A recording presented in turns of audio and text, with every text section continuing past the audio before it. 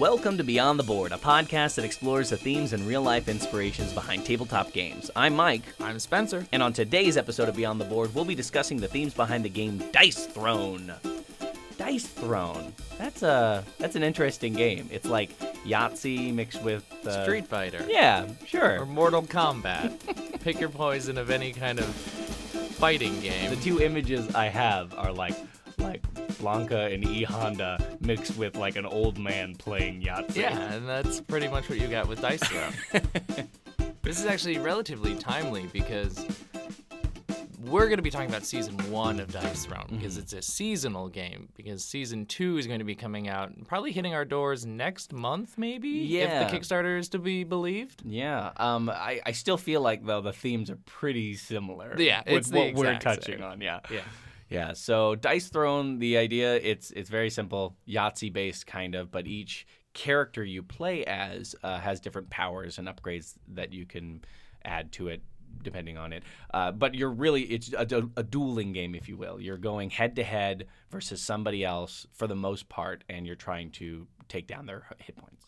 Yeah, each player has a board and a deck of cards that have little power-ups or boosters or things like that they can do to alter or change the dice rolls that they do. And very much like the Yahtzee, you roll, you save some dice aside that you want to keep, you pick up the remaining, you roll them again, maybe save some different dice and roll one final thing, and you look at the possible combinations on your board, and boom, you've done hopefully some devastating attack against your opponent. Yeah, and they're all themed towards what characters you are, and you have stuff like the Moon Elf or very evasive, not high damage, but like binds people, hits from a long distance sort of idea. Or the Pyromancer, which is like building up fire and eventually hitting hard with their powers, or the Monk.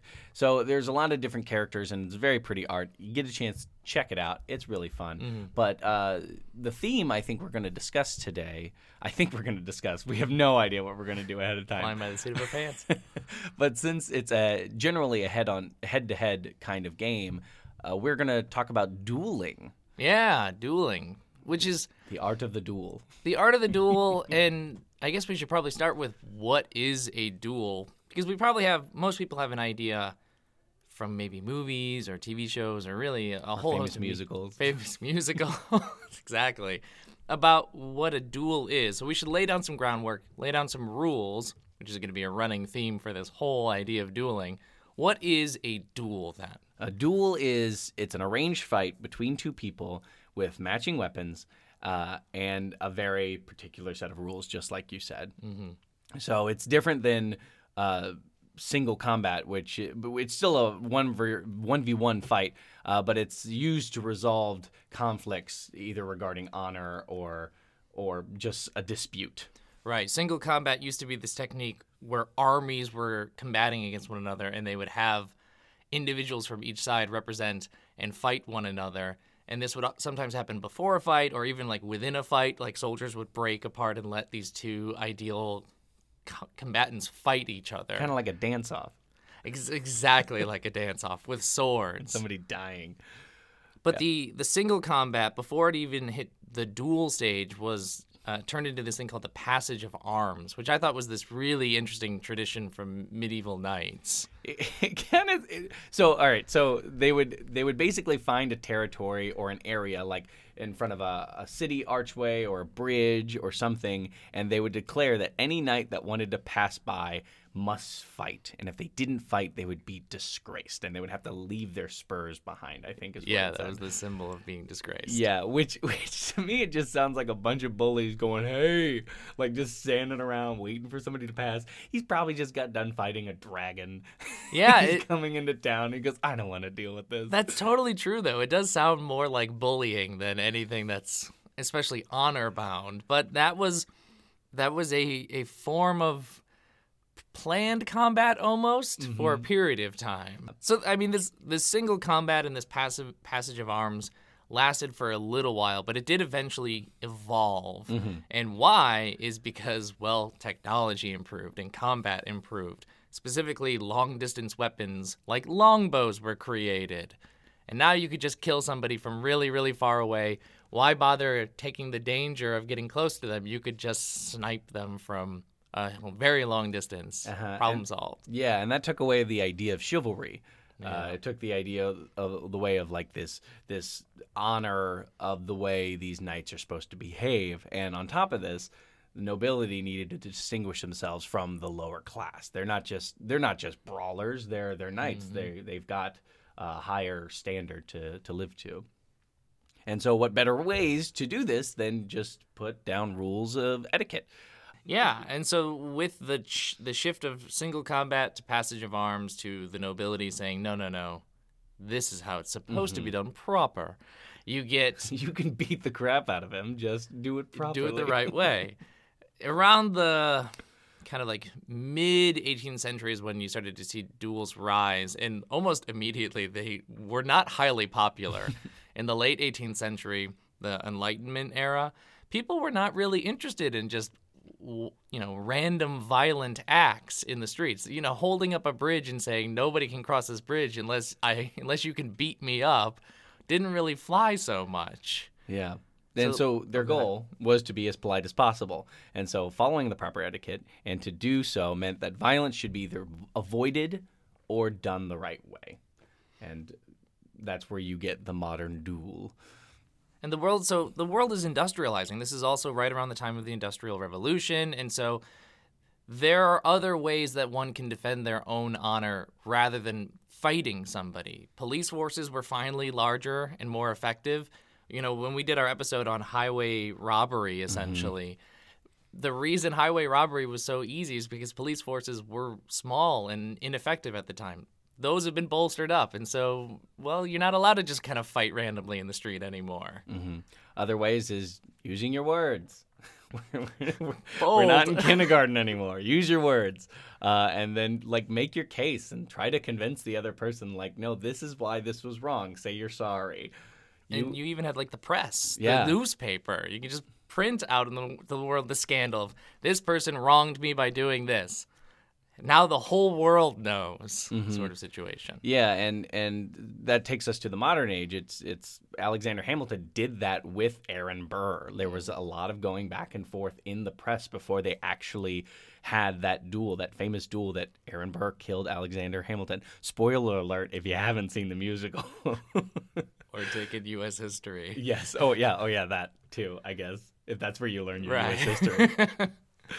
But it's interesting, that idea of the modern duel, because we saw it in war, which kind of still is in that idea of single combat, person versus person fighting each other. And we saw it in the Civil War. Lots and lots of officers would get killed in duels. They'd have sabers or swords and fight one another. And it wasn't even necessarily the duel that killed them. It was the horrible wounds that they suffered. Because if you've seen anything related to medical practices during the Civil War, it was brutal. They learned a lot about surgery in the Civil War. Actually, a lot of advances for our surgery came from the Civil War. You were telling me about that. Yeah. That's really fascinating. So in the United Kingdom, dueling actually shifted away from the traditional swords and sabers, as you can see in a lot of these older kind of duels. It's depicted a lot in paintings, and Three Musketeers. And so they started using specialized pistols. And pistols were even designed specifically to be used for dueling, which is really interesting. This adds an air of nobility and a respectability of the practice. And buying a pistol is expensive, and especially as proper dueling pistol. So it also adds to that, you got to be rich, you got to be noble, you got to know what you're doing to have a proper duel. And if you killed somebody in this duel, it technically still is murder. Yeah. I mean, you're killing somebody. But a lot of the times the justice system would see that it was an honor-bound dispute, and they would be a lot more lenient when it came to actually trying the person. Yeah. So from the mid to late 1800s, dueling, like we said earlier, started to take a dive in popularity. You did still see it in certain regions of the world, the American South and the American Western frontier, the Wild West. Yeah, you definitely had examples of them. You see it in the movies all the time, that concept of the quick draw in the Wild West. Didn't happen nearly as often as we see it in the movies, but there are still reported cases where the quick draw duel did happen. But once you hit World War I, and we talked about earlier with the Civil War, these officers fighting each other, armies were not super excited to have their officers go fight one another in a duel because they spent a lot of money and time training them, and they didn't want to just see them just go get killed by one other person. That's an investment that they made, and so it really kind of got tamped down from a military perspective. Yeah. Also, fun fact, in 1908, they used it in the Olympics. Dueling was a sport in the Olympics. Now, you say, how do they do this without killing each other? Well, they actually used wax bullets and then a crap ton of protection, which was really it was fascinating. I started looking it up, and these guys have almost like fencing garb when they're dueling. So you don't like shoot them in the face accidentally. Yeah, why don't we do that anymore? The armor is really fascinating. But yeah, that was not a long-lasting Olympic sport. That one got taken out of the rotation pretty quickly. We talked about this concept that duels they have rules, right? An important part of them is that we're not just fighting each other like, hey, you want to fight, and then you just fight. There are set kind of steps that you have to follow in order to make this happen. So we thought it might be important or interesting to talk a little bit about some of the most common rules of combat that you would find. Yeah, there are different rules for different regions everywhere you look, but I think these are pretty much the general, like, the proper way to duel somebody. So once somebody declared a duel, like I challenge you to a duel, and you smack them with your glove, there's a couple rules that come into play before the actual duel. So each combatant appoints someone known as the second. So they're the primary. Their second in command is their second. And these guys, individuals, were responsible for dismantling the conflict between the two and trying to stop any bloodshed as possible. They're the mediators between the two. If they can calm everything down, they're going to try to. Yeah, that was interesting that it does not go straight to the duel. After a duel has been sort of announced or challenged, they don't fight right away. Even if they want to fight, they find an alternative if possible. But sometimes the duel is necessary.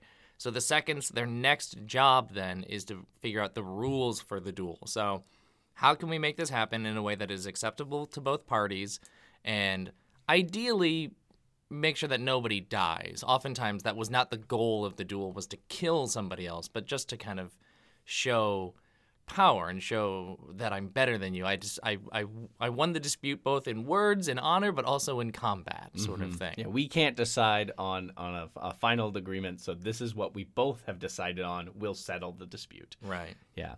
So, like I said before, it varies from region to region, and therefore it also varies from weapon to weapon.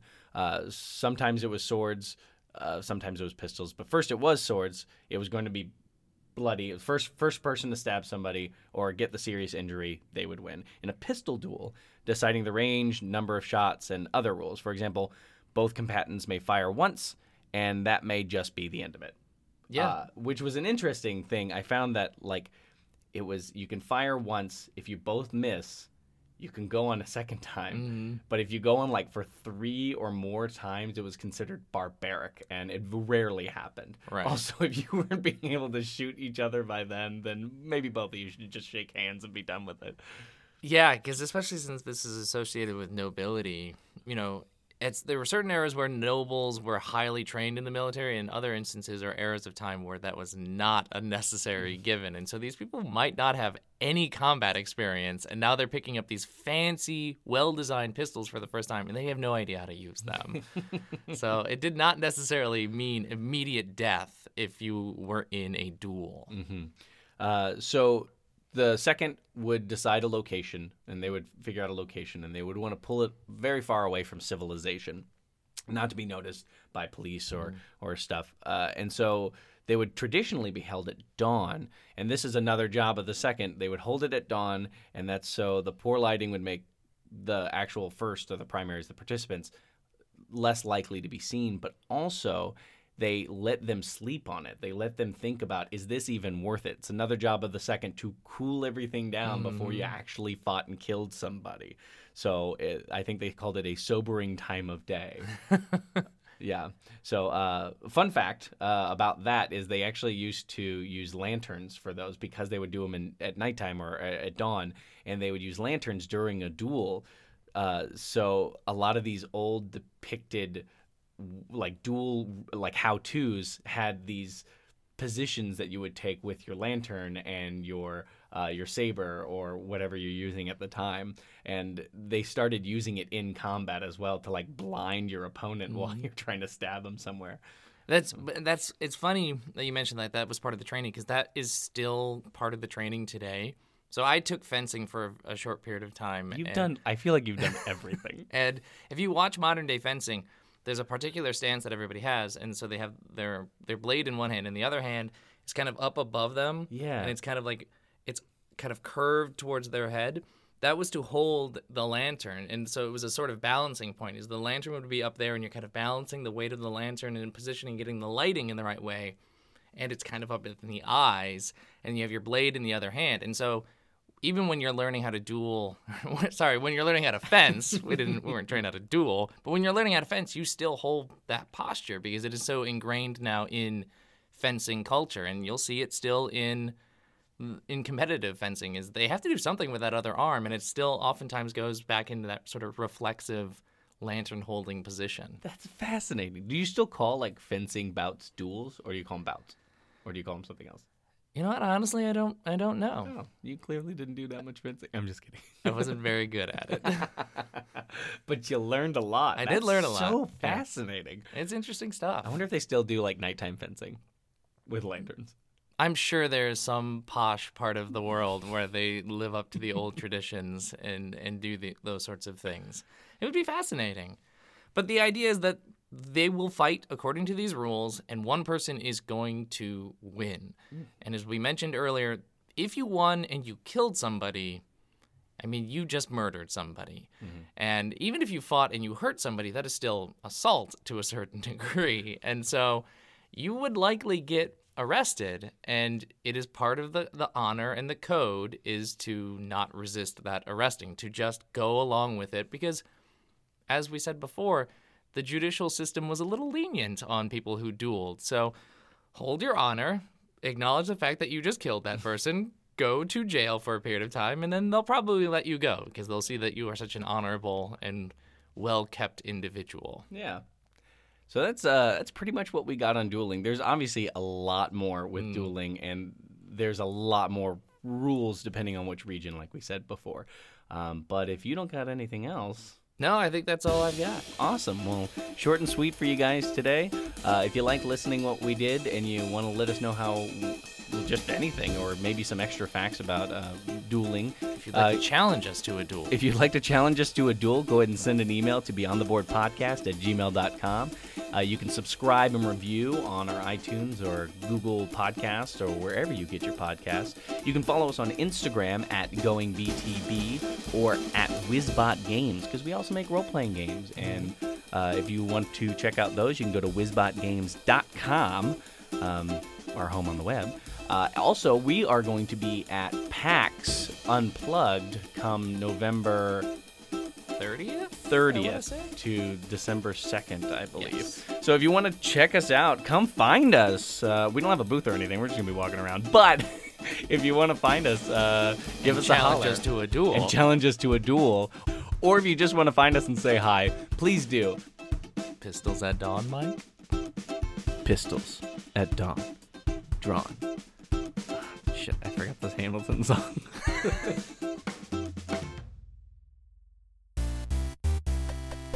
This podcast has been produced in association with the Nerdologues. To find out more about the Nerdologues and their shows, visit www.nerdologues.com or facebook.com/nerdologues. Thanks for listening.